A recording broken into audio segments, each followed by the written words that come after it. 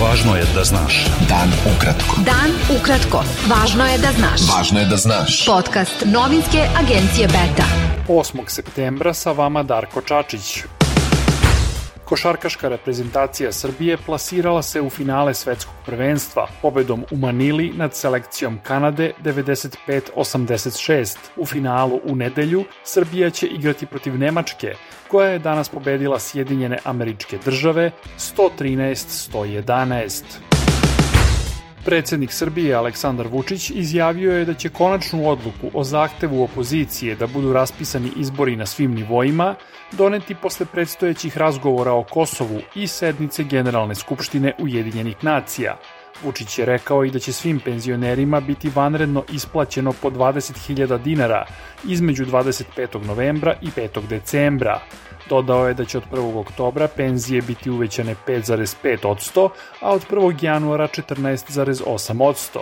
On je kazao i da tokom sutrašnje parade ponosa u Beogradu neće postaviti LGBT zastavu na zgradu predsedništva, što je od predsednika države i drugih državnih institucija zatražio direktor Beograd Prajda Goran Miletić.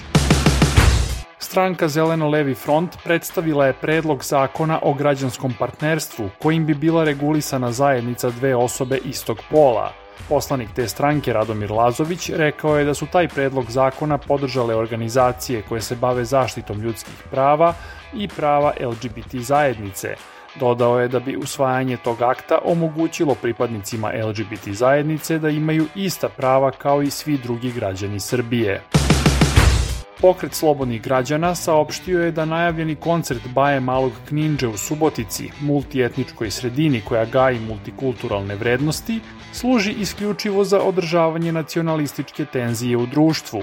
Pesmama kojima Baja Mali Knindža veliča osuđene ratne zločince nikako nije mesto u Vojvodini, naročito ne u centru Subotice, koja je poznata po mirnom i tolerantnom suživotu ljudi koji pripadaju različitim narodnostima, naveo je Pokret slobodnih građana.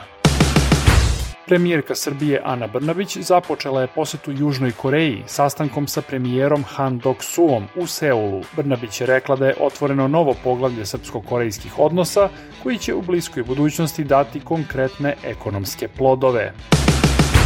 Udruženje novinara Srbije saopštilo je da nije prihvatljiva verzija nacrta zakona o javnom informisanju i medijima, jer medijima koji krše novinarski kodeks omogućava da dobiju budžetski novac za medijske projekte.